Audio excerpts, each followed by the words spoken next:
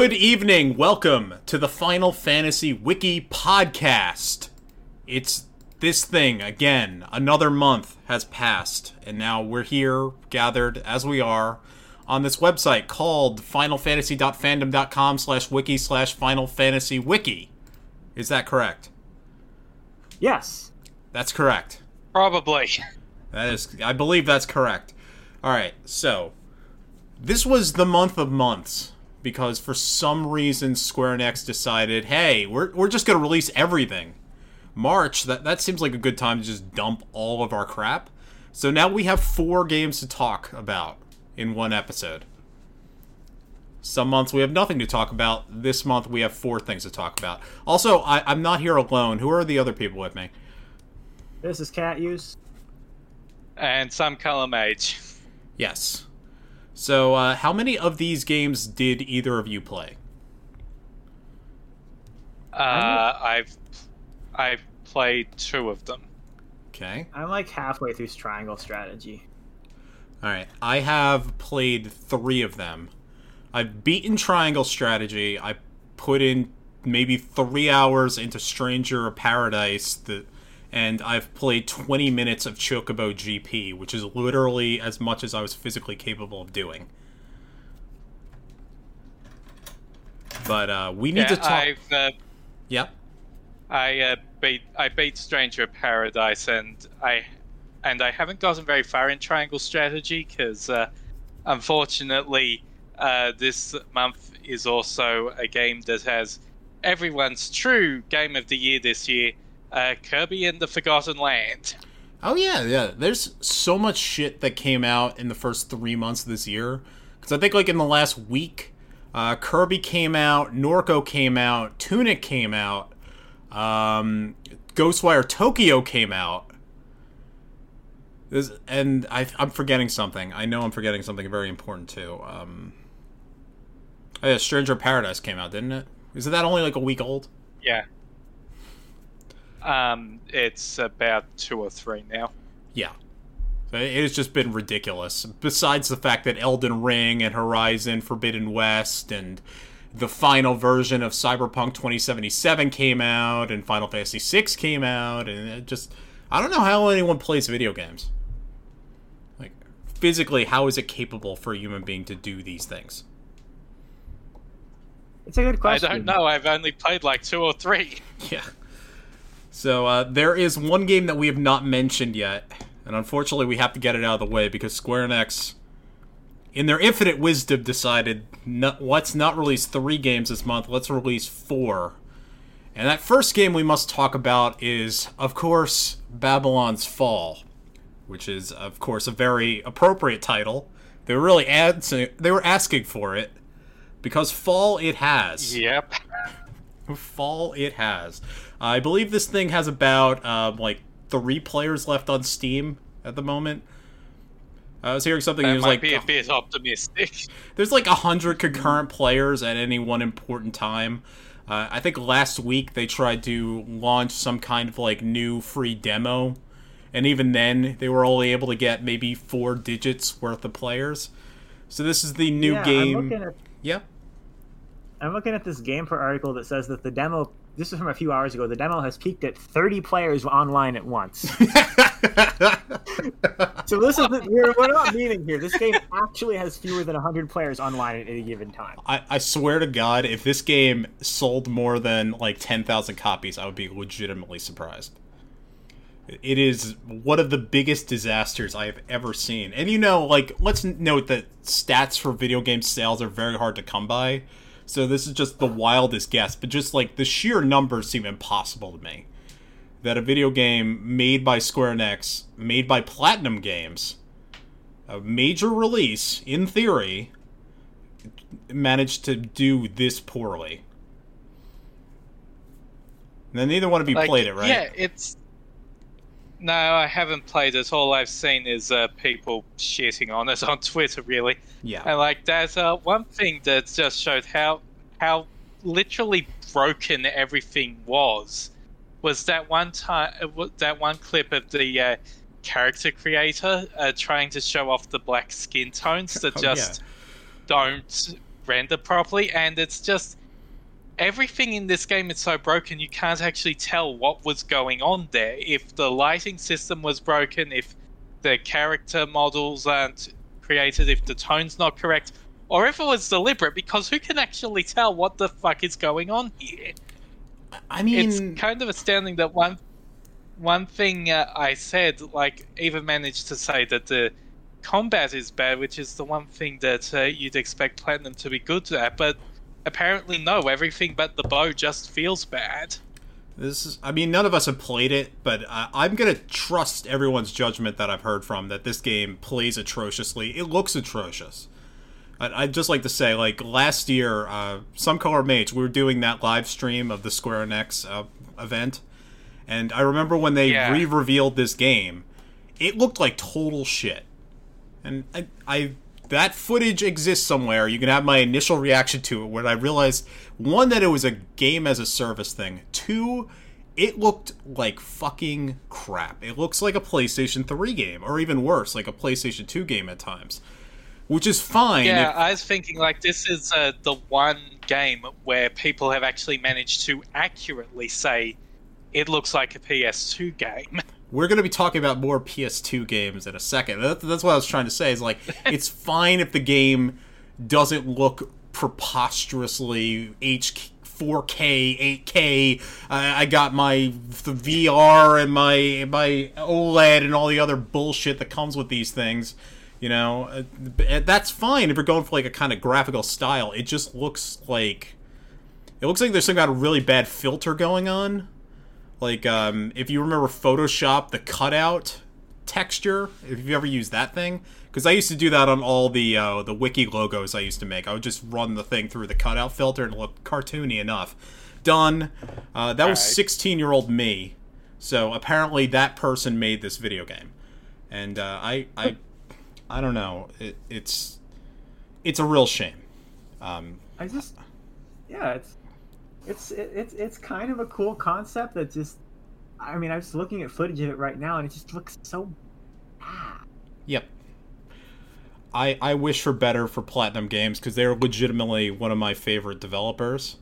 They made very, very good video games. They made Nier Automata, one of Square Enix's best games of the last decade. And this is just not it. I hope that... Like... Yeah? It is really concerning, because it does feel like in the recent years, Platinum's just had more misses than hits, when their combat used to be some of the best around, and I hope Bayonetta 3 is actually good, because it should be. It's fucking Bayonetta. Yeah. But it's harder to have hope for games coming from them if this is what they're putting out. And I don't think you can really blame Square for this, because the Platinum have had problems with games that aren't Square Enix games, and they've also been all in on the live service thing. Like, this wasn't Square's idea. Platinum's higher-ups have really been interested in live services. Well, are you basing that off of the interview they gave where they're like, we want to be known as more than just the action developer? I mean, partially. I think during that they also did mention that, yeah, they have a live service department that they're spinning up, which is part of the concern. I know that some parts of that didn't seem to be translated right, but there's enough concerning there that, you know, I'm not sure how much better it could look. What I think, this is just speculation here, is that a game like Babylon's Fall, this cannot be a surprise to anybody what a disaster it is. Maybe they're surprised by just how bad of a disaster it is, but I don't think there was any fantasy within Square Enix or Platinum that this game was going to exactly blow the doors off or be the big success they want it to be. This just kind of feels like something like these were contracts that were written years and years ago, and a lot of times things just get made on their own momentum, not because anyone particularly wants to do it anymore. It's just, it has to be done. The game has to be finished at this date. We have to release it. It's done. We're not going to turn this around like Final Fantasy XIV. There's going to be no talk of, like, you remember Anthem Next? That's not happening with Babylon's Fall. This game, honestly, I'm not surprised that they haven't gone as far as like when Amazon turned that live service game off completely after 2 weeks. Oh god, yeah. Yeah, okay, it's at least not an AGS level disaster, but yes, that's an extremely low bar. That is a subterranean bar. Well, I mean, if we want to stay in the subterranean bar, we do have 4 games to get through, so let's move on to Chocobo GP. Yeah. Not that that's any higher up. Well, okay, Chocobo GP at least looks fun. Alright, so Chocobo GP is the new kind of successor to Chocobo's Racing. That was a 1999 PlayStation 1 game. Did either of you play that? No. No. Okay, this is developed by Arika, who I don't know if they were the original developers, because they are from 1991. I'm looking it up now. I don't think they were. They were not. Chocobo Racing was developed by Square in-house. So, anyway, this looked like a perfectly cute Mario Kart, rip-off, let's be honest. There's a million of these things. There's a very good Sonic series of Mario Kart rip-off games. And last month, Some Color Mage, were you on last month? Last month's podcast? I don't think so. Cat Use, I think you were on. Which episode was that? Final Fantasy VI. Oh, no, you weren't. Sorry. Neither one of you were. No, I definitely wasn't. I didn't play No. It was Techno and... Alright, so last month, it was neither of you. It was Techno Obliterator and Drakey C were with me. Sorry, my brain's just completely wrong here. And we were looking at screenshots of Chocobo GP, and we're legitimately concerned, legitimately confused as to whether or not that was a full-price release or just some kind of free-to-play game. And it was not. It's a full-price release. I think it's like $50. And it is a free-to-play game, because it's got all the currency bullshit you can expect. Yeah, like they just lopped $10 off the standard price in each region, and decided to compensate for that by stuffing it full of microtransactions. Yes. Now, neither one of you played it, right? No, I've seen more than enough images of it to know to stay clear of that. Okay, I've been dying to tell this story on the podcast. So there is a free-to-play version of this game. It's called Chocobo GP Lite, which you can download on the Switch right now. This is locked off. So, as you imagine, it's a demo, so you can't do everything. What you get is the multiplayer race mode and the story mode. Everything else is locked. You can't go into the store, you can't change the settings of practically anything, you can't even race AI. There's no, free race option you get, that's not there. Now, there's a problem with this, because the multiplayer is locked behind Nintendo's you have to pay for online system, which I did not do. So that means immediately I can't do most of what's in this demo. However, I do get what's in the campaign. And guess how long the free part of the campaign lasts. Guess this. I want you to give an hour count. Less than 1 hour. Yes. Give a fractional hour count. Guess how long the content is that they give away. Minutes. No. I'll go with 15. 10 minutes. What? I'm not kidding. Jesus. I'm not kidding. All right. So what you get is it opens up. You are a super Moogle of some kind. Chocobo series fans will remember who this guy's name is. I don't. He gets chased around by Gilgamesh, who's this kind of super deformed version of Gilgamesh, but it's definitely Gilgamesh from Final Fantasy V. Then when he's about to attack, a godlike figure appears that might be Satan, and offers his Moogle some kind of dark, sinister power to go and fight off this thing that's attacking him. At which point you are now brought over to the main tutorial part. So the tutorial here is teaching you how you drive and how you do a drift. This is extremely annoying. I cannot state how annoying this is. Because when you're trying to drift, there'll be a pop-up that happens and immediately blocks everything that's happening. So you have to hold down. For fuck's sake. You have to hold down these drift buttons, and then the game is stopping constantly. And then if you don't do it, it completely restarts the tutorial. If you don't get this tutorial 100% perfect, you can't progress through the game. And it is legitimately extremely difficult. It is very, very difficult to get through this tutorial. At which point, once you get past that, which took me maybe 20 tries, this is the bulk of my experience with this game, you then get the first race, which is just you as the Moogle versus Gilgamesh.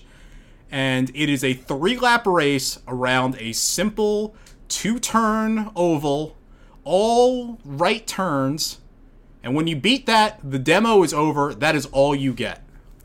That's it. That's awful. Awful, yes. Why even release a demo in that case? That's a great question. I mean, if I had bought the Nintendo Online stuff, of course, I could have gone and played. And I did watch a streamer go through it. He did like an entire tournament thing. And apparently the amount of gold and like premium currency you get when you win that sort of thing, you would have to go through 10 tournaments in order for you to get either Cloud or Squall. Yeah, like the season pass is probably one of the most disgusting ones I've seen, because like the season pass is like your regular season pass shit. Oh, we'll give you this very slow trickling of stuff unless you buy into the premium mode, in which case you get more shit.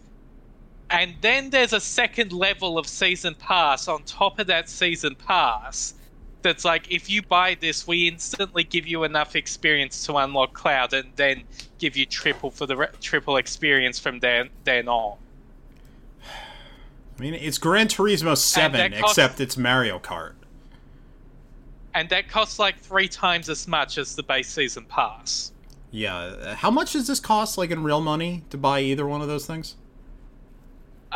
Way too much. I mean, technically you can get that lower level for free right now, because they give you just enough paid currency for that. Oh yeah, that's another thing.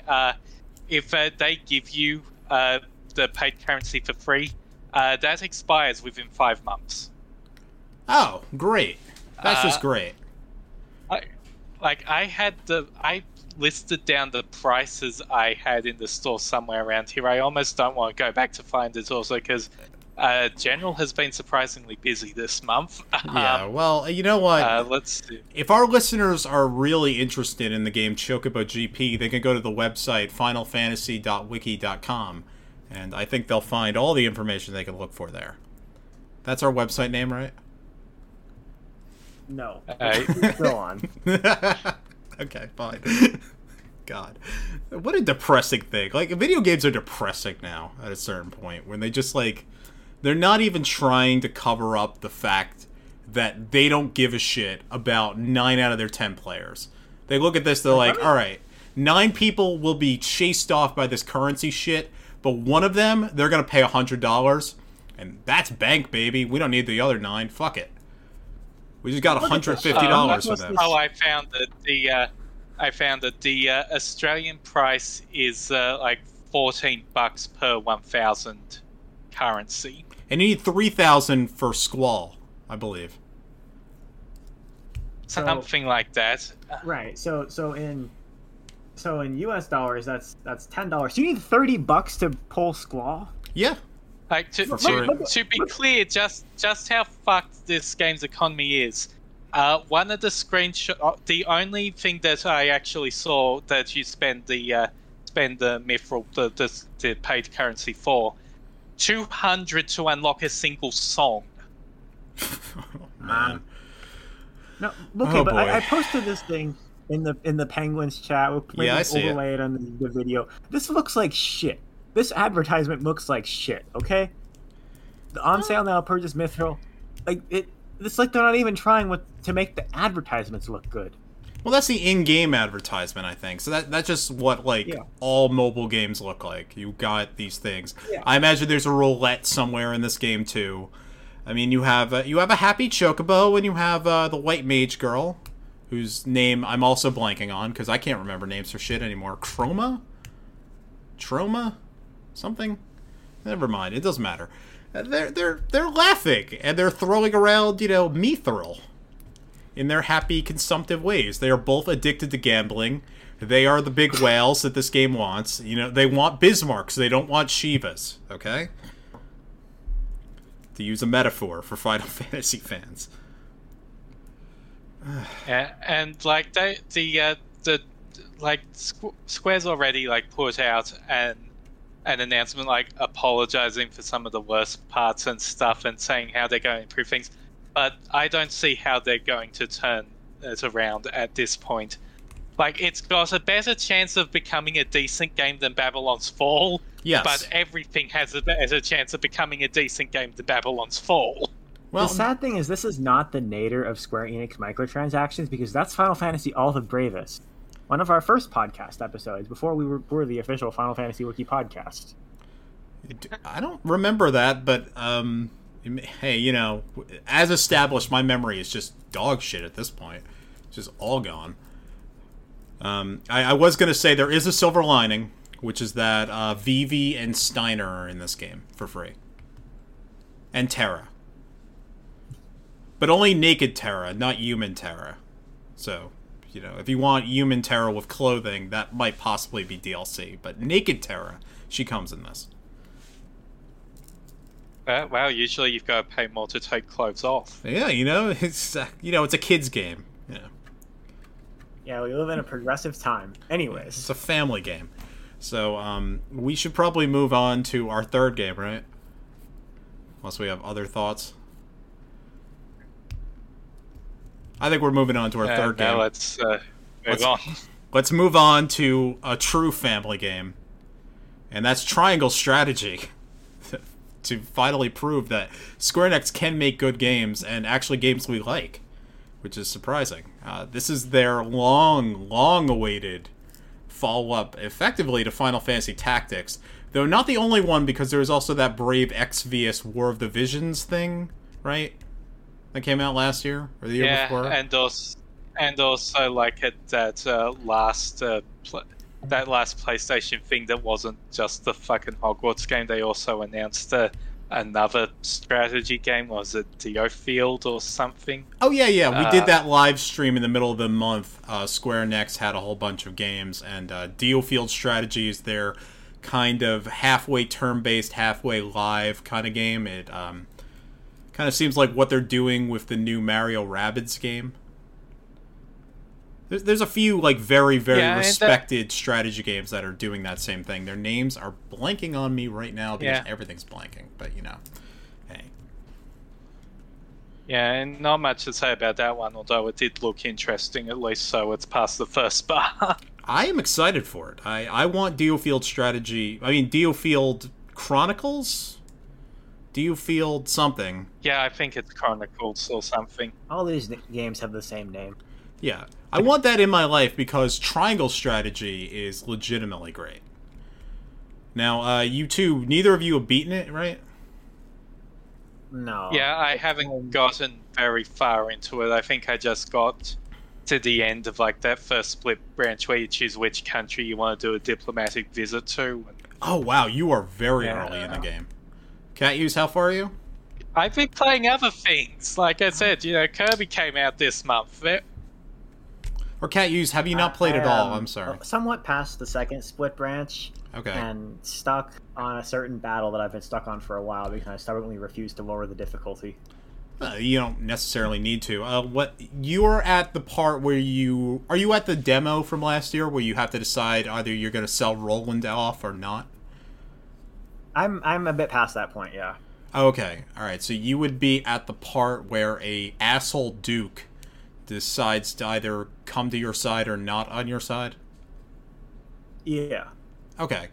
I actually didn't find that fight very difficult. I had a good strategy to help you with the Roland fight, but if you're past that, I'm not really sure what the problem is. Anyway, so this is the new turn-based strategy game. It's an SRPG. It is not Final Fantasy Tactics, and it's not called Triangle Tactics. Though, if I were as active on the wiki as I used to be, I think I would fight very hard for us to keep it on the wiki as full. Now, I don't think either one of you would agree with that, right? I would be Nah, neutral. I mean, it's too far off base. Like, I mean, I know you don't agree with this decision, but we did remove Bravely, and that's like Bravely and Kingdom Hearts are the closest things to ones that I'd say do have a position on the site, and we decided neither of them do, so I don't really see how any of the HD 2D games can fit on the site with that logic. Well, my logic is if I like it a really ton, I think it should be on the wiki. And if I don't like it, I really don't think it should be. So I would say delete all the bravest and put triangle strategy on there. This is completely intellectually consistent. So I guess we should do an overview as to what this thing is, or like what your opinion. Because you two really aren't all that deep. Some Code Mage, you really haven't even gotten to the part where it's like done doing tutorials in effect. Because the opening... Yeah. No, go on. Yeah, the opening, I'd say maybe 5 missions are all fairly low intensity. Once you get to the point where you have to either sell Roland or not sell Roland, that's when the game starts really getting, like, mean to you. Though the third mission, if you decide to go to Afrost, you have a mission that kind of reminded me of Dorter Trade City from Final Fantasy Tactics, because you have the low ground, and it's very early in the game for you to have the low ground. And that kind of sucks. But, Right, yeah, I'm definitely not far enough that the difficulty has started to go up, although one thing I do really like is the story conceit that with these branching paths, it's not just you choose a branch. You have to convince your allies that this is the correct way to go. So you have to actually figure things out, talk to them, try to figure out what arguments you can use to win them over. And from what I've seen of some people's coverage, even if you get things right, that still might not work because the convictions stuff also plays a part in how easy it is to convince people of some things. Yes, so that is a... No, keep going. I can explain the structure of the game if you want spoilers. Yeah. It's kind of a spoiler. Yeah, you can. Okay. But like that is a very neat conceit, and like I know there's like a new game plus that will just tell you all those things outright. Just so yeah. Okay. So triangle strategy. There's 2 things I need to get into. One is that this is a game that very much intends for you to play it twice. The first playthrough, it expects for you to kind of just go with the wind a certain way, because the first 2 major decisions, you can convince your characters to go one way or the other. By the third one, you need very, very high stats in something called utility. And if you don't have that, you cannot do that decision, which locks you off from the golden ending. And the game kind of expects for you to go down one of the ending paths, which none of the 3 main endings that you'll run into are 100% happy. Though I guess you could make an argument as to why they're good or bad. Then on your second playthrough, when you can finally see the hidden stats that are determining the morality of the universe, it's a JRPG, so there's always secret numbers and calculations going on with every single conversation you have. At that point, the game reveals that stuff. Then you can then go and steer everything, so you can go and find the most neutral path between the 3 philosophies, which are morality, conviction, and freedom. Which sorry. It's convictions. It's morality, utility, and freedom, which is a system I don't 100% love, because of those 3 things, only one of them is actually well defined, which is utility, which is this concept that the ends justify the means. Whatever does the best for most people is good, so you can sacrifice your buddy to not get invaded, or you can sell people into fucking slavery later into the game for the good of your entire country, which is really dark. Holy shit. Yeah, it gets dark. It gets real dark. Then morality and freedom are... Like, morality, what does that mean? Like, morality, there's so many different kinds of moralities. Like, utility can be a kind of morality. Justice can be a kind of morality. It doesn't really mean much of anything. And freedom, because we've grown up in Western... liberal democracies, I imagine all of us, freedom just sounds like morality to us. So I don't really know what that means either. which kind of makes for something of a weakness when it comes to a game that wants to be more complicated than the simple good, bad, or even lawful chaos alignments, when 2 out of the 3 branches just aren't all that well, thought out. Though I do love this game, because it plays like Final Fantasy Tactics or Tactics Ogre, and that's just my shit through and through. Just fully, completely down. Yeah, granted, the more complicated you make a morality system, the harder it is to pull it off. So, can't be too upset that something we tried to add a third axis and it's not quite working out. But I mean, at least in the vein of Matsuno's works, it doesn't seem like it's afraid to go dark, which definitely a good thing. Yeah, no, Tactics Ogre, the main split is whether you're going to do a war crime or not. And if you do the war crime, that's the lawful path. And that's why cops are bad, by the way. So, Cat Use, you've gotten pretty far. I mean, what do you think of combat, if you have any opinions on that? I think that the combat system is solid. It's like they took... So Final Fantasy Tactics is one of my favorite games, but it has so many annoying-ass issues with it, where, sometimes you have, like, this great plan, and it just doesn't work because of bad RNG. Or, like permadeath can be frustrating, because it means you frequently have to reset, and then you just lose all your progress, and if you want to get EXP, you just have to grind random encounters, basically. Triangle strategy cuts all of that bullshit out. The combat system feels a lot fairer than previous tactic games, which does not mean that it's easy. It's just fair, and I appreciate that. I think to define that better, there is no permadeath, so it kind of works like... I'm going to reach deep and say Jeanne d'Arc for the PlayStation Portable, but I don't think anyone here has played that. I don't think Disgaea has permadeath, right? Yeah, Disgaea, you just have to pay money after the fight to get everyone back up. Yeah, you don't even need to do that. You can have one character left standing, and if none of the enemies left standing, you're good. So there's no permadeath, and the other really cool thing this game does, which I think is even better than no permadeath, is that if you lose an encounter, but it went straight down to the wire, and you had an unlucky break for whatever reason, or you made a bad move late, all the experience you've gotten during the course of that fight will continue. So you don't necessarily ever need to grind out fights. Like, there are skirmish maps you can do inside your encampment, but if you're stuck on a level, you can just keep replaying that level over and over again, and eventually your characters will level up, because the game is kind of tuned in a certain way that if you're 5 levels below the enemy, you're going to jump right back up to their level within 2 fights easily.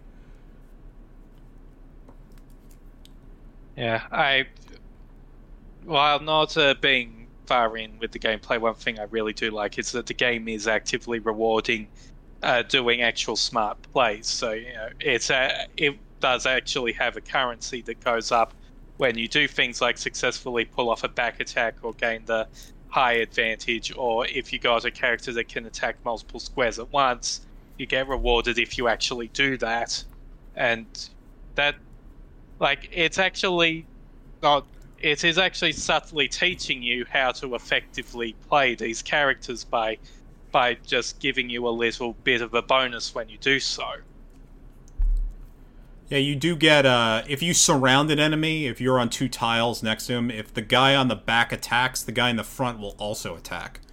So you can really punish the crap out of a boss if they decide to go rush in at you. One of the late game bosses decided that he was going to go and attack all my mages up on top of a hill, and that ended very poorly for him. Turns out my mages are not as squishy as he thought. So, we set him on fire, as a matter of fact.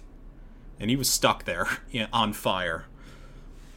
It just feels good to... This is a dark game, so it just feels good to march into the enemy's territory, set fire to all of his wheat fields, and cause all of his peasants to starve to death. And that's exactly what you can do in Triangle Strategy. You can do that if you sell Roland. Which I did not do, but I you know what, Roland... Alright, I have to say one thing. Roland might be the worst unit in this game. I don't know if either one of you are far enough in this game to have opinions about units, but he is effectively a Cavalier from Fire Emblem, except he's incredibly squishy. Which means he, like, just naturally as the type of character he is, he's going to rush in on the front lines, and he will never last through the fight. And and then he just fucking dies. Yes, he dies all the time. Yeah, and he's the prince of this kingdom. Yeah, he's definitely felt a little squishy, which sometimes falls counter to the fact that, well, the spear is supposed to be attacking multiple enemies at once, so we're supposed to get right in there. I find it's best to kind of keep him back, and he can rush in and finish enemies off. But you got to keep him supported. He just, like, naturally, he seems like the kind of character that'll just rush off like a horse in chess, but he can't do it. He's just not that. You know what? It fits his character because he's kind of a shitty prince anyway, where he's supposed to be the heir to this kingdom. Because spoilers, though this was in the demo last year, the older prince gets killed and the king gets killed. So in theory, he's the one that's supposed to inherit this place. But he kind of sucks at this, and you can kind of see it in his character. Do either of you have a favorite unit yet? Not yet. I think either Anna or Hewitt. Because, you know, in Final Fantasy Tactics, the dreaded enemy was always the archer on top. With Hewitt, you are the archer on top. And then Anna is just like a stealth mission character, which is not something I expected to see in a tactical RPG, but we got it. Hewitt is so good because she is an archer that rides a giant eagle, which means that she could fly up on top of the rooftops in certain missions and snipe the enemies. And if you play smartly, you can kill all the enemy archers, which means you've already won. I had one mission where you're supposed to fight Avalora, who's effectively the Beatrix of this game. Beatrix. She's exactly General Beatrix from Final Fantasy IX. She is very, very high level. She's like level 16. So when she comes marching up, my entire army just collapses in front of her. Nobody can stand with her. I have heavy units, I have light units, it doesn't matter, she just slices them down. Makes no difference because she has no ranged move, which means that Hewitt could just snipe her from the rooftop. And that was it. It took like 40 minutes, but that was it, done. Problem solved, best unit in the game, though Anna actually gets ridiculously good in later games. In the late game.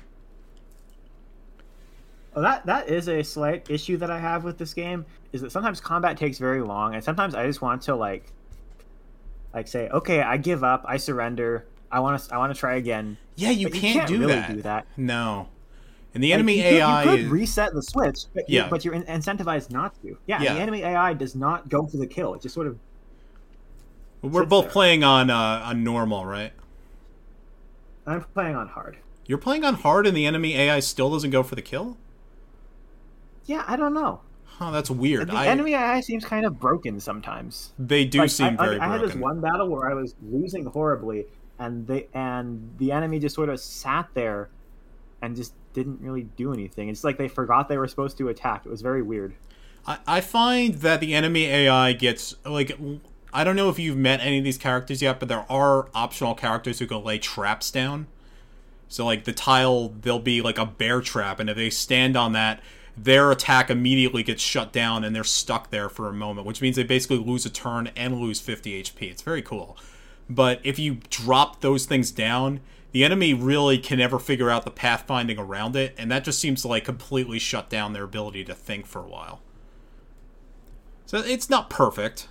Though also your point about the battles being too long is also a major issue, because this is a Switch game, which means I'll be playing this on my lunch break, and I've been late to return to the office like 6 times because of this thing.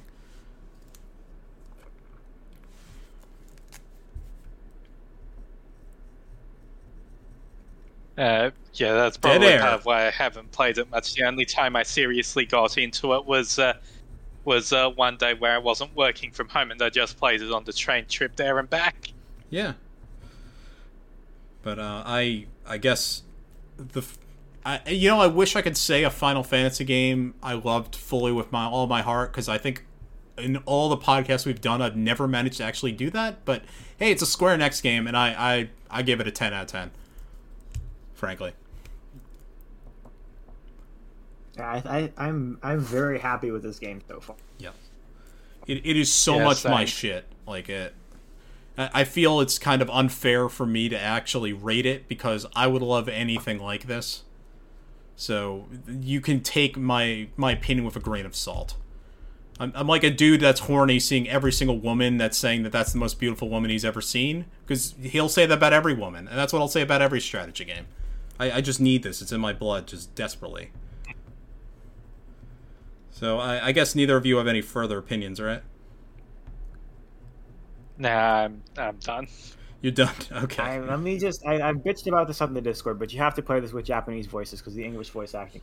That's all. Okay. Yes. That's very important. Yeah, the English dub is not good.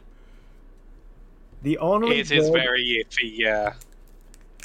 The only good English voice actor is Dragon's voice actor, because he gets really into the like drunken hammy guy, and that's the only redeeming factor of the English dub. I think your strategist guy, he's got pretty good voice acting. He's got he's got a pretty cool timbre to it. He's okay. He's okay. I have personal problems with him later in the game, though I also have personal problems with Roland too. And to get into why, we'd have to go into deep spoilers. And sadly, because this is a Final Fantasy Wiki podcast, we can never mention triangle strategy ever again. We have to move on to the next thing. Which is, of course... We could mention it next month if nothing interesting happens. I don't know what we're doing. Actually, I don't know what we're doing next month. We'll have to figure that out. But we're 45 minutes in, and we need to finally get to our main topic. And, oh boy. Are either of you ready for this? I'm here to kill chaos. Yeah, it's time to set on the playlist with two songs, My Way by Limp Bizkit and My Way by Frank Sinatra. I only want one song, and that's I got 2 tickets to Strangers in Paradise. And, well, there's 3 of us, so I need 3 tickets to Paradise. Anyway, Stranger in Paradise. Chaos. The meme game that is blown up to ridiculous degree, like... What the hell? I don't know what's going on in my house. My life is chaos right now. Chaos is in my home. Which is fitting because chaos in this game is a very poorly defined thing. Sometimes it's a guy. Sometimes it's just sort of a state of being. Sometimes it's something else. But whatever it is, we have to kill chaos. So who wants to introduce this game? I've been talking too much. I need to give my voice a breather. So Stranger in Paradise, it's basically a game about dudes and 2 ladies just being dudes. You know, they go around, beat up some things, turn them into crystals, throw those crystals against walls and shit to blow them up. Every so often, you find a bigger monster, you beat them up. Turn them into crystals, throw them against walls and shit. And eventually there's a story, but for the most part you're just beating things up. That, I think, is the whole vibe of the game. Is just you're 3 gym rats. You're mainly Jack, but you run into 2 other gym rat dudes. And then you go to Cornelia from Final Fantasy 1, and you're given vibrating eggs. You're given vibrating eggs. And then he has an extremely large king, yes. Yes, very large, vibrating black eggs. And then you run into 2 other dudes who's got these eggs. They vibrate in the presence of Jack's girlfriend. Who's Princess Sarah, right?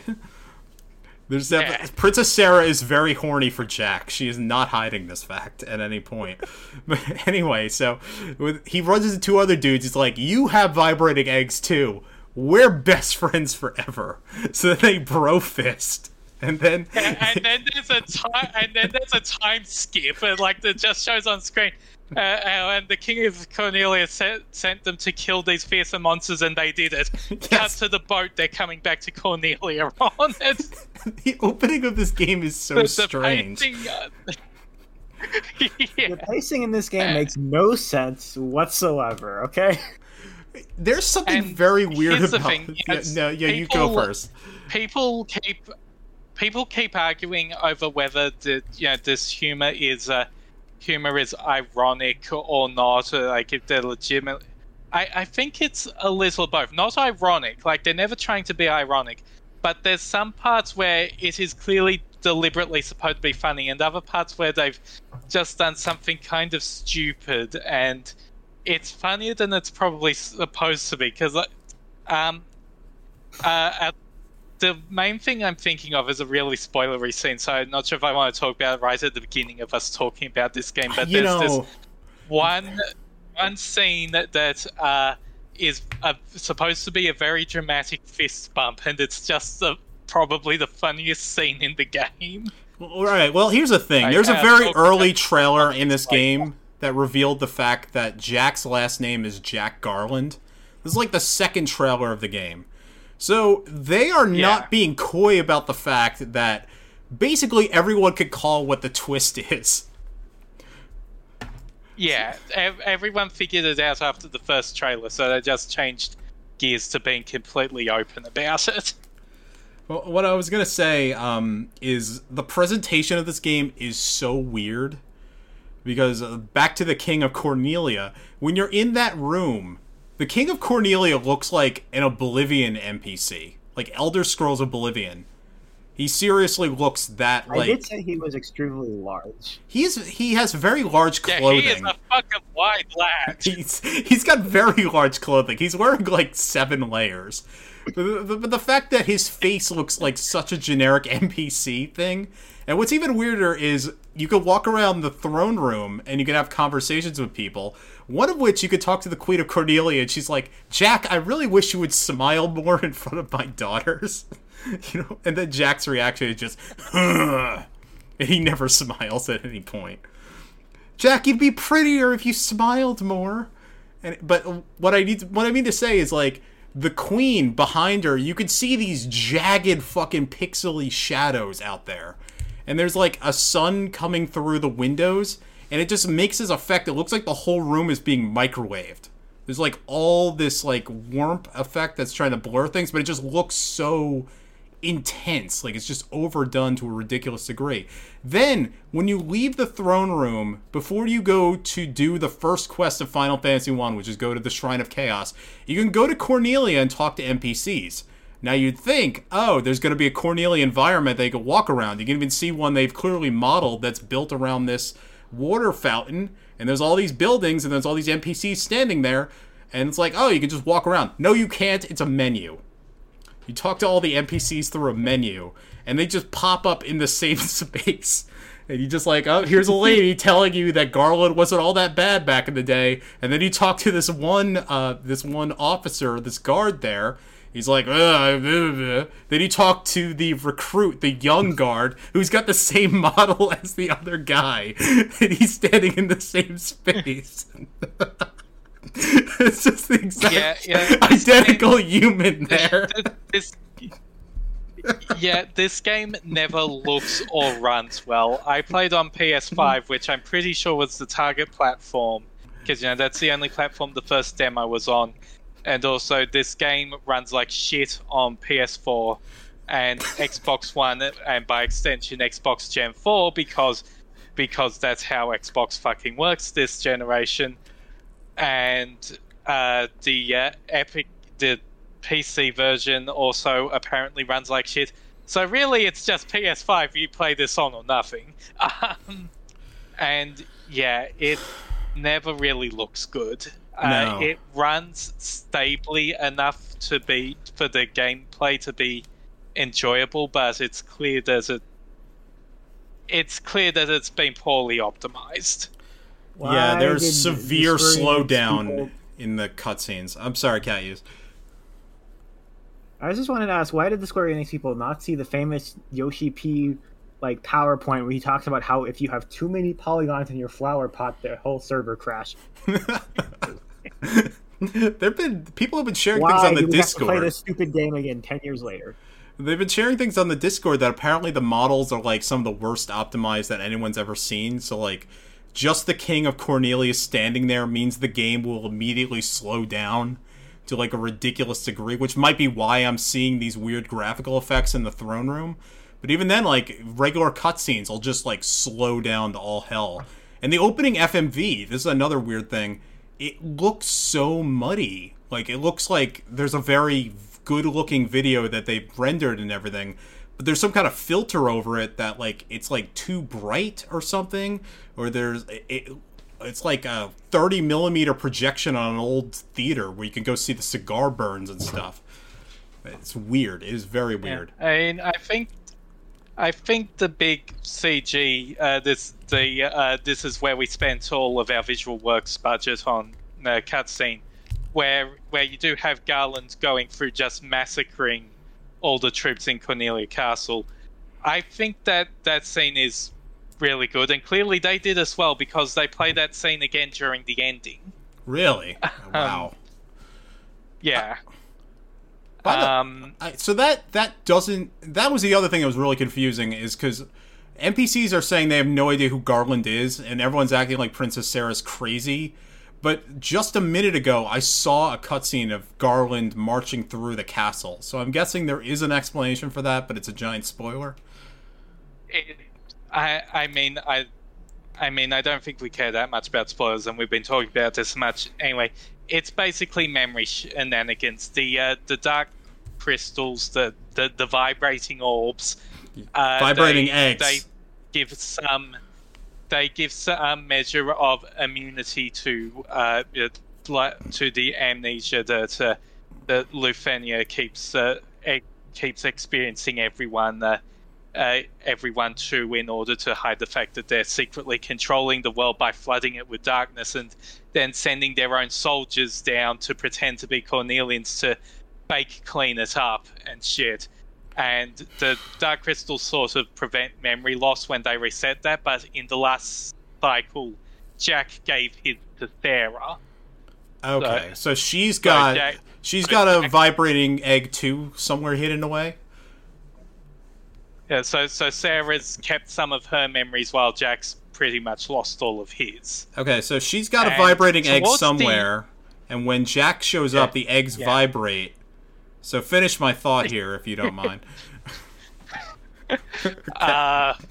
Perhaps too adult-rated for the wiki. Okay, fine. There's a ton of gore in this game, but it's all, like, crystallized. Though there is real blood that shows up between all the crystallization.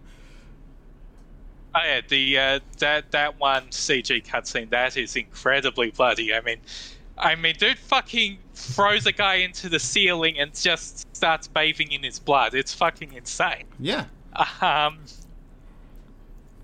But yeah, the game itself, I mean, it's kind of bloody. Jack gets blood all over him when he attacks enemies, but the actual death animations and stuff are relatively tame compared to the rest of the game, because he turns it into a crystal and smashes them. Sometimes he doesn't even smash them. Like, have you seen the Tomberry kill animation? No. He just, like, kneels down, pats the Tomberry on the head, and the Tomberry vibrates and explodes. What? Wait, You just catch the Tonberry and it just fucking blows up. wow, that's... Alright, when I was playing, I saw the Tomberry, and I was too afraid to fight it, so I did not. Oh, the Tomberries fucking suck to fight. Okay. Cat Use, apparently you have to leave soon, so... Cat Use, do you have, like, real quick thoughts on the combat, and then you could head out and do whatever you need to do? I have not played Stranger of Paradise. I've just watched a Let's Play of it, so I don't have thoughts on the combat other than it seems fine. It looks like it's fine. Okay. Do you have any pressing moral... This is a game that you... You go. Sorry. This is a game that you play, like, sitting with a few beers on the couch. Hello? Did I get disconnected? Techno has asked if we've called the game his favorite name for it, Shadow the Hedgehog FF Origins, yet, and I can just say we have now. Okay. Okay, moving on. You can't use whatever you last said. It didn't come through on my end. Okay, what I was just going to say is that this is my last thoughts on this game, because just having watched like a let's play of it, is that this is a game that you sit down on the couch with your buddies drinking a few beers playing this game. You do not play this game to take it seriously. No, it is Sonic the Hedgehog 2006, the video game, or Dirge of Cerberus, frankly, though I guess much less child breeding stuff. Oh my god, let's not get into that. We did that last month and it was a fucking disaster, so we're not even touching that. Yeah, let's not. Yeah, let's not. Anyway, so Some Color Mage, you've beaten this game, right? Yeah, so yeah, the gameplay is decent. I mean, it's pretty simple, although the customization is very expressive, because like you get a lot of special abilities and you can equip them to various parts of your combo chain and stuff like that. One big problem with all that customization, though, is that the loot system is fucking overwhelming. Yes. Like, oh my god. Hundreds of pieces of equipment for one stage. And there is an option to actually improve this. Like in the basic settings, you can set it so that you only automatically pick up items that reach a certain rarity. Oh, really? I did not see that. Is this buried in basic settings? Oh. Yeah. And like eventually you only really need 5-star stuff anyway, because once you get to post game, you start getting artifact rarity, which is just, it's 5 stars, but you get job affinity for multiple jobs at once while equipping these. Is there a season pass for this fucking thing? Yeah, there is. There's like 3. Are you There's kidding like me? 3 more missions coming. Oh my and god, I expect that there'll be more story with the last one, because it's like called A Different Future or something. Something like that. But the gameplay itself is fine. There are various things outside of the gameplay dragging it down. The story does stay consistently insane. But it is very backloaded. That is one weird thing about it. There's almost no story until you've defeated all 4 fiends and lit all 4 crystals. Like, most of the story happens in like these last four stages. I should probably mention I've only played the first dungeon and half of the second one.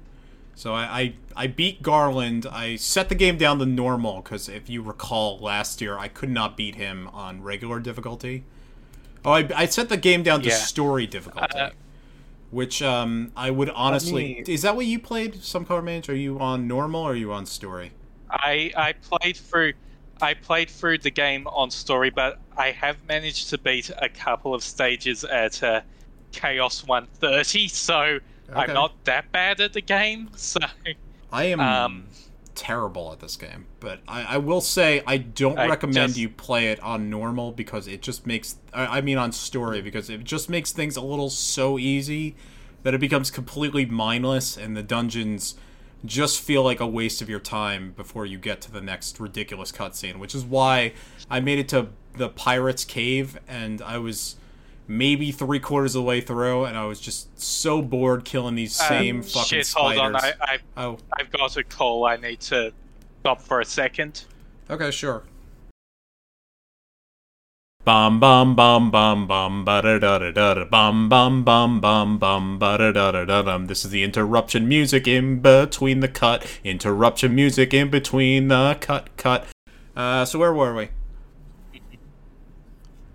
Right, I think I was about to mention, like, the difficulty thing.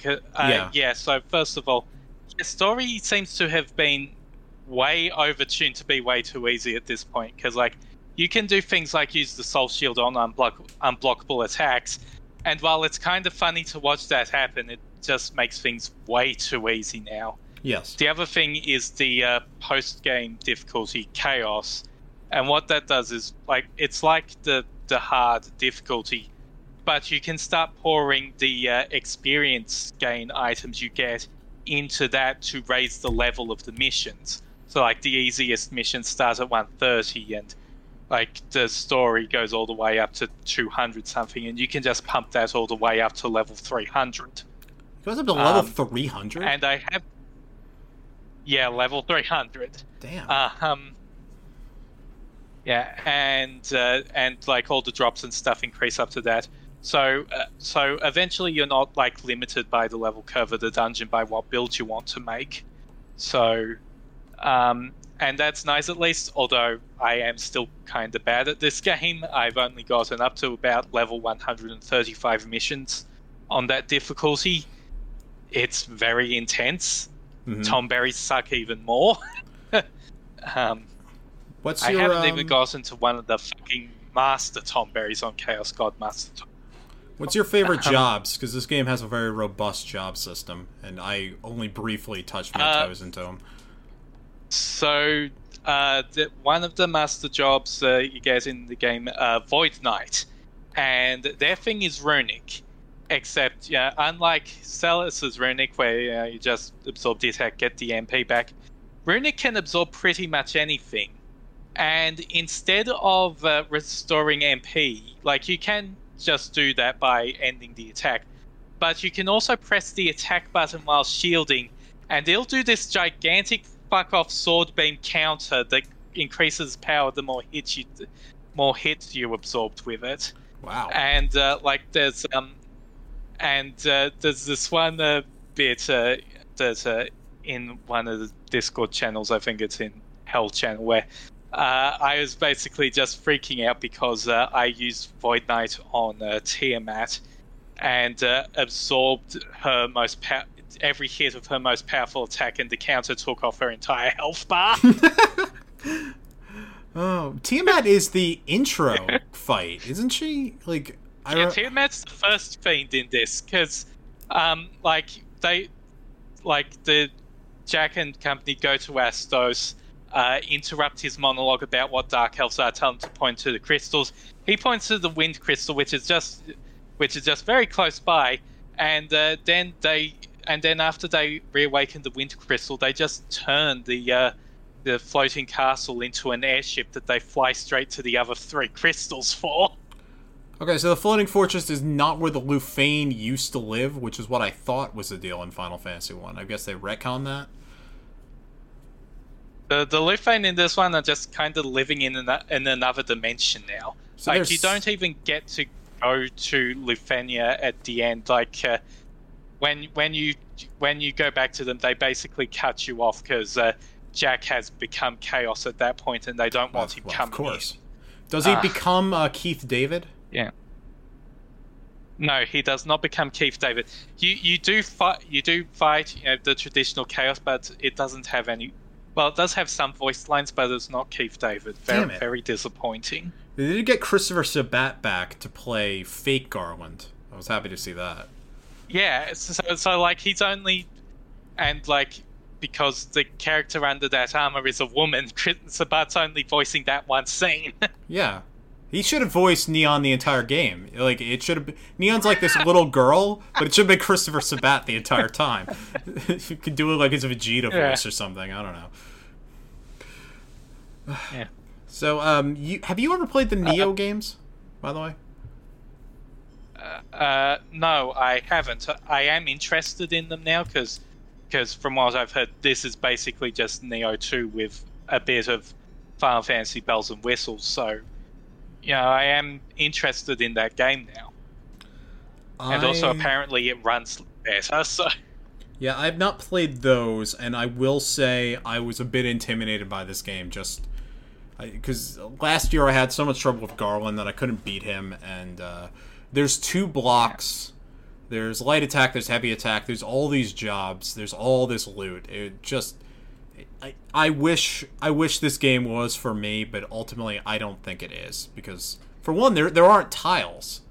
What kind of... I don't understand what's going on. I don't know why it's not turn-based. Why aren't there tiles? Why can't I send Neon up to a rooftop to snipe people with an arrow? I don't understand. These new fangled video games with this real-time combat is just ridiculous. I don't know who this is for. No, but all seriousness, I wish it was more like Kingdom Hearts, frankly. I think that might be the only kind of action RPG I like is Kingdom Hearts. That's fair. Yeah, it's not fair. No one likes Kingdom Hearts. No one respects that combat except for me. I am the weird sicko of the action RPG world. In this house, we respect every Kingdom Hearts combat and not just twos. I mean, by the way, 20th anniversary of Kingdom Hearts, the very second we're recording, technically. Yeah, I think there's supposed to be some presentation on that sometime in April. April 10th. So I guess we'll have news for next month, no matter what. Yeah. Well, I don't know how much we're actually expecting to see. I think they're just doing merch like that Tamagotchi thing. We're not done with Stranger of Paradise, are we? We shouldn't move on to news just yet. I mean, no, we're not. I mean, there's not much more I want to talk about, just the story, really, because I did mention the dramatic fist bump scene, and I do want to go over that because the ending, things happen so fucking fast, and it's simultaneously interesting and really silly. Because like after lighting the 4 crystals, basically the elements start going into overdrive. Jack just brushes everyone off, complaining about that because, well, that's how the world's supposed to be, tough shit. But he's also finding himself grappling with a lack of purpose because he no longer wants to kill Chaos. This is his entire character, his entire personality. Yeah. Dudes will try to kill Chaos and call it a personality. Yeah. And, like, he gets the idea that he has to start chasing down Astos, because he's sort of seen his bats hanging around, and maybe Astos knows what's going on. And, like, he follows Astos for a couple of stages. It turns out that Astos was created by the Lufenians. Oh, of course. Also in a previous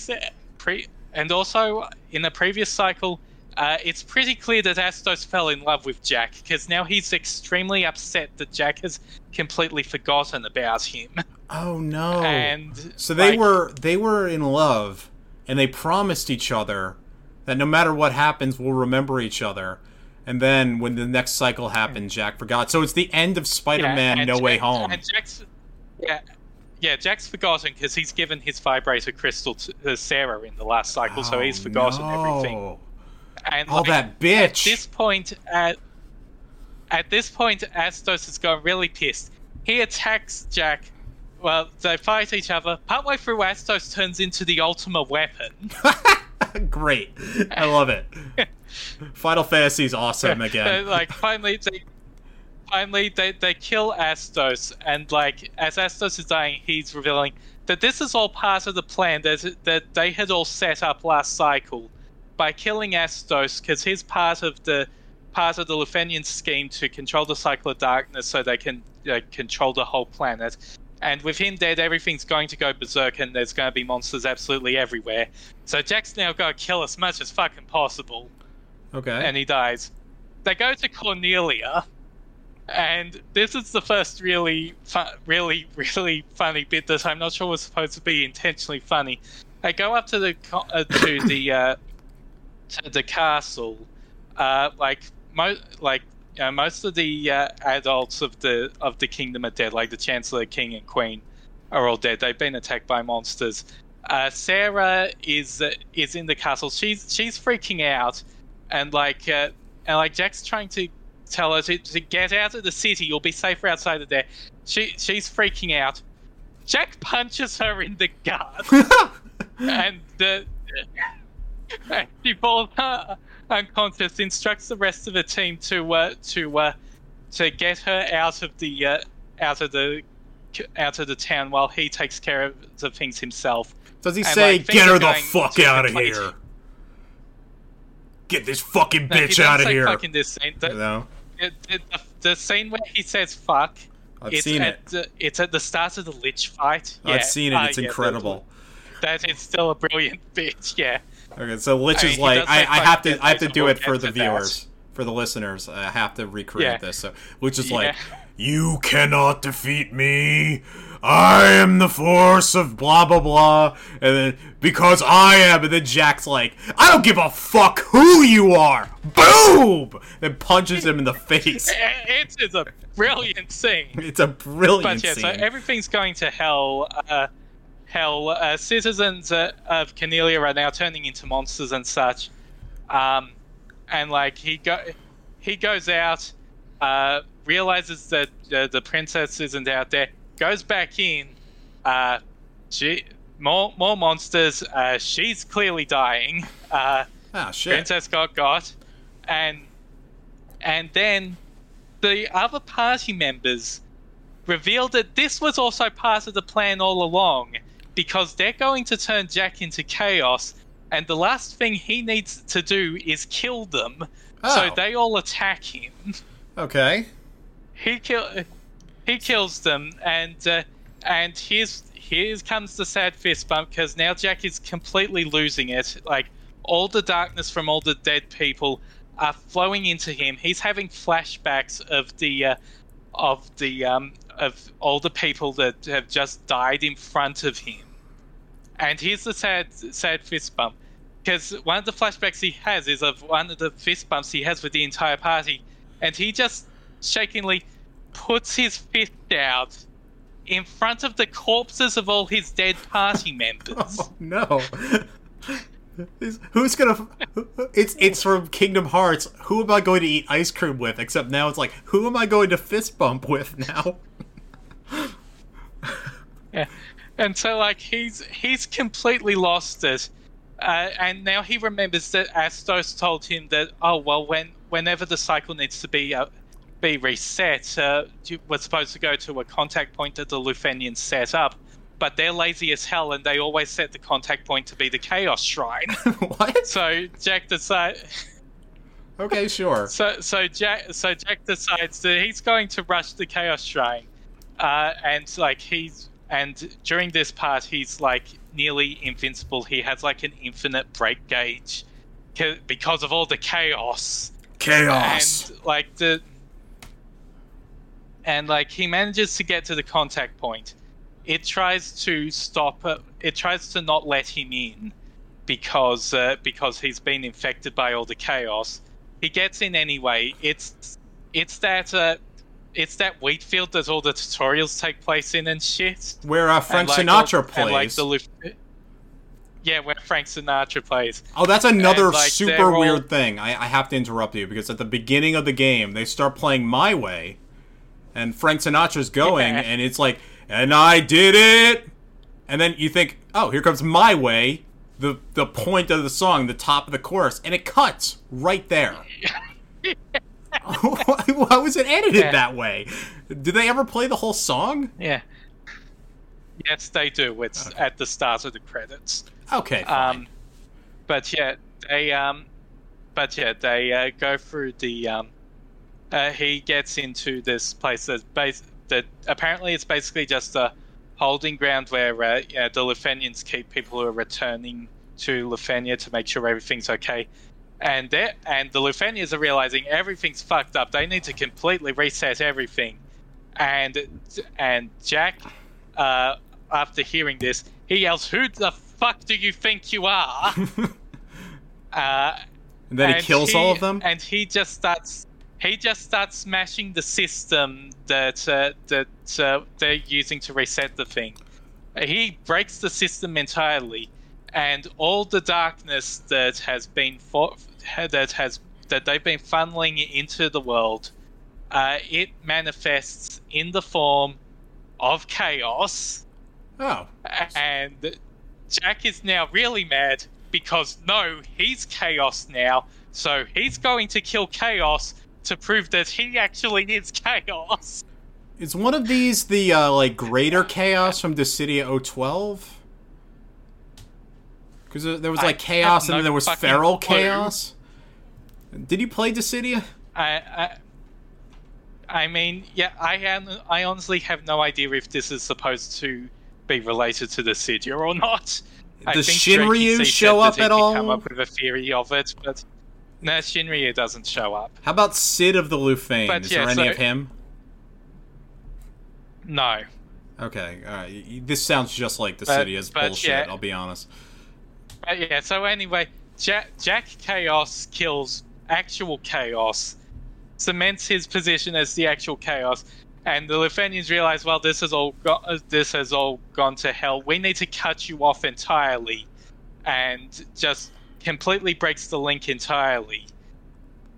And then Jack just wakes up in the Chaos Shrine. Oh, and now he's Garland. And he walks up to the Throne of Skulls. He sits on it. The four fiends are in front of him. Surprise, it turns out that the party members were the four fiends the entire time. And they were all running with this plan that Jack had come up in the past cycle so they could usurp the all the darkness into themselves, and then wait for real warriors of light to come and kill them. What? To just completely break the system for good. Okay. And so then the warriors of light show up at the end of the game? Yeah, it's like now 2,000 years in the past before Lufenia even existed. The Lufenians can't get to them there. So all we have to do now is wait. And cut to 2,000 years later, and Jack, now in the Garland armor, is still sitting on the throne, just waiting for the Warriors of Light to open the door. He's been there for 2,000 fucking that's when my way years. starts, and the cuts to credits. It is a fucking insane game. Like, I do like where the story goes at its endpoint, but it is still really insane and incredibly hard to comprehend. Well, here's what's wild. Here's what's really wild is everything you just said, like, to a normal person who has lived a wholesome, non-sinful life. All of that should sound like the most ridiculous, just complete bullshit. None of that made any fucking sense to any of them. It should have been like me when you were describing Final Fantasy XIV. However, I understood all of that. That made perfect sense to me. That's exactly what I thought was going to happen in this game.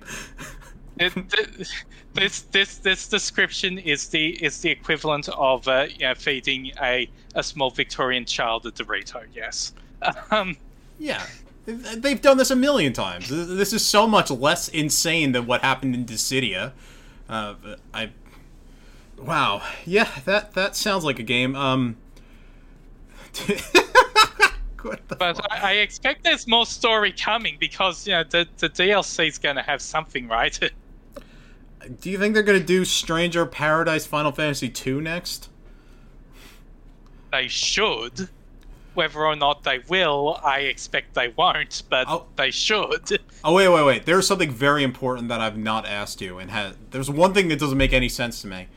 Why are they dressed like gym rats? And why are they like normal people from our world if they're from Lufenia? I don't know, because the Lufenians don't dress like that either. We have no explanation as to why they would be people from our world with cell phones that listen to nu metal. Like the Lufenians are future tech, so that explains the cell phones, I guess. But it doesn't explain the outfits because nobody else dresses like that. Yeah, exactly. You know what? Nomura and the Kingdom Hearts writer is another guy that's involved in this. I don't remember his name off the top of my head. I want no explanation whatsoever. Don't even attempt to explain. Don't even recognize the fact you've done this. I want nothing. Yeah, like, I forget who the Kingdom Hearts writer is, but Nojima was also involved, and Nojima is the guy who, Nomura looked at the ending of Final Fantasy VII Remake and said, "Hey, can you tone it down a little bit?" So, yeah, I think Nomura just for this one just took a look at the script and said, "Yeah, seems legit." Yeah, well, wait, they looked at the Final Fantasy VII Remake ending and thought maybe we should tone that down? That was toned down?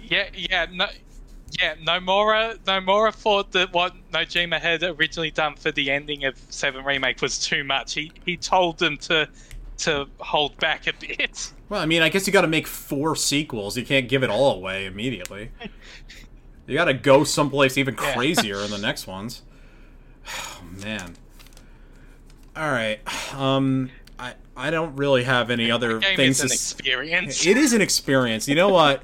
I am so happy for everybody who this game is for, and I'll watch as much of it as I can on YouTube at some point. I did just get a bolt of inspiration for what we should probably do next month, and it's something I've been putting off for a while. But I think we finally have to do this. We have to watch Final Fantasy Mobius. Yeah. Like, God, although that's going to take a while. Did we, like, find a video of one of the 2 parts and it's like 2.5 hours or something? No, it's more than that. It's like 10 hours. Every cutscene adds up to like 10 hours. Well, we've got like a month to prepare, so... Yeah, I'll see if I can convince anyone to take that journey. Maybe I'll do a solo podcast. I'll be the only person crazy enough to go and do this ridiculous bullshit of listening to this entire thing. We should go through what's left of the news, right? It's real fast. Was there anything? There's a bit of news here and there. 16 is still a no-show. We're expecting it to not be a no-show in the next 2 months or so, but for now it's still a no-show. Okay, so first bit of news is that Forspoken has been delayed to October 11th, which is really not a surprise. Oh, right, yeah. Because that was supposed to come out next month, and there was no indication that that was happening at all. Like, there was a very big. I mean, now. Okay, you can keep going. Now that we've seen a gameplay trailer for that game, I'm more interested in it. Like, I really did not like the dialogue in the earlier trailers. It's just kind of bleh. But the gameplay seems fine. Although it's hard to see how well it performs because it's basically Final Fantasy 15 magic particle effects everywhere. So it absolutely fucking kills YouTube's bitrate. Yes, that is great every time that happens. Like my Firefox looks ready to crash every single time I try to watch any gameplay videos. Also, Frey's last name is Holland because she's from Jersey City, where the Holland Tunnel goes. I fully believe that's why that's her name. Another bit of news is back to Final Fantasy Origins Stranger Paradise. This was a fairly poor launch in Japan. I have the specific numbers. It apparently in its first week sold 46,849 copies, making it the 25th worst Final Fantasy spin-off launch in Japan in as long as they've been keeping track of this. Only 3 games had a worse... the numbers aren't good. Well, in Japan... At the same time, it's not the... At the same time, it's not the full picture because I know that being is only physical sales. So yes. It's... but also just in general, this generation... And really, the last one have been really poor for Japan. Like, yes. Like Sony is very much shifting to being a very Western-centric company for a reason. Yeah, I do want to go through the 3 games that it outsold, which maybe can give you an indication of just how relatively not great this was. It outsold Final Fantasy Fables, Chocobo's Dungeon, Final Fantasy Crystal Chronicles, The Crystal Bearers, and Final Fantasy Fables, Chocobo's Tales. So, oh well. Of those 3, the only one I've played is Chocobo Tales, and that was not my copy of the game. You were one of the very few, because that like only sold 29,000 in its launch, apparently. It's like just a very cute little kiddie minigame collection thing. Just kind of forgettable. I have seen some footage of the Crystal Bearers, and that game looks completely fucking insane. Crystal Bearers is a very, very weird product. It is, it's the Silver the Hedgehog portion of Sonic 2006, except with Wee Waggle thrown on. The regular combat is awful, and it's timed, so you will not be able to finish an enemy encounter and gain any XP. Which luckily doesn't matter whatsoever because there's very, very little main combat. It's mostly a collection of minigames. And also, you could walk around. You could walk around the capital city of Altaria or something. One of the 4 races of Crystal Bears peoples, and you can go and use your psychic powers to just grab NPCs and just fucking throw them. And then you can steal their money too. I have a soft spot for that. In general, I'm not surprised that Stranger Paradise is not doing well, because I mean the game runs like crap on everything except PS5, and hardly anyone has a PS5 still.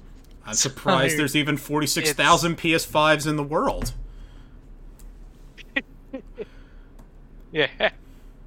Yeah. I mean, it's a shame that it's probably not going to sell well overall, but I mean, it happens. Well, I will specify, this is Japan. Console games don't sell very well in Japan anymore. This is also a game that has an aesthetic that I don't think the Japanese are much into, because look at these fucking gym bro looking dudes. Yeah, I mean, like part of why I think, but also like part of why I think that the game industry just not doing very well in Japan anymore does feed into part of this, is because apparently, according to some other metrics, this was its opening week, it was number 1 in Japan. Yes, it was. It was the number 1 selling console game. Yeah. I mean, no, there are games that will do very well in Japan. It's just basically, if you're not the Switch, you're not really doing all that well. Also, I do want to not overgeneralize the Japanese as like a monolith or anything, because a lot of cultural critics and video game critics will do that. There are people in Japan for whom this is extremely their shit. But in general, the kind of thing that Final Fantasy is associated with, this is not that. This is a bizarre product, and I don't imagine a lot of that fandom will be particularly for this sort of thing. It's frankly not my kind of thing either. I'm more in awe of it. I don't want it. I don't really want it in my house. It's something I'll like look at as like a car crash, or maybe I'll watch the videos, but I'll be in incognito mode. I don't want other people to know what I'm looking at. And actually, that's all the news. We already went over the Chocobo GP stuff. There's going to be a Kingdom Hearts Tamagotchi. Oh yeah, I mean that looks cute. Although I honestly did not know Tamagotchi still existed. Neither did I. I feel like they made this after seeing Turning Red, where Tamagotchis are a major plot point. And that's a movie set in 2002. And that explains why that's there. But we're now at 90 minutes. I think the last time I saw Tamagotchis out in the wild was like when I was in year 2. So I've not seen one since before I was playing Pokemon. It was like 1997 is the last time I had a Tamagotchi, and I hated those fucking things. It just died on me. Mm-hmm. I was 6. How was I supposed to know? It just died immediately. Just like every plant I've ever owned. Sad times. Anyway. I mean, there's presumably they're going to have to take out, all the death stuff, because, I mean, what's Disney going to think when they put out a toy where Donald can actually fucking die? I didn't feed my Sora, and now he's dead. Okay. I need to find out why there's noise happening in my house. So I'm going to wrap things up. We may or may not do that Final Fantasy Mobius thing. All 12 people that listen to this podcast, I'm sorry, you'll be disappointed, whatever. So yeah, thank you so much, Some Color Mage, and Cat Hughes was here. He had to leave early, as mentioned. Oh yeah, I gotta do the final bits of, yes, this podcast was produced by me and hosted by me. This is the Final Fantasy Wiki podcast. Wiki URL is something. I don't know, you go to www.twitter.com. I think that's it.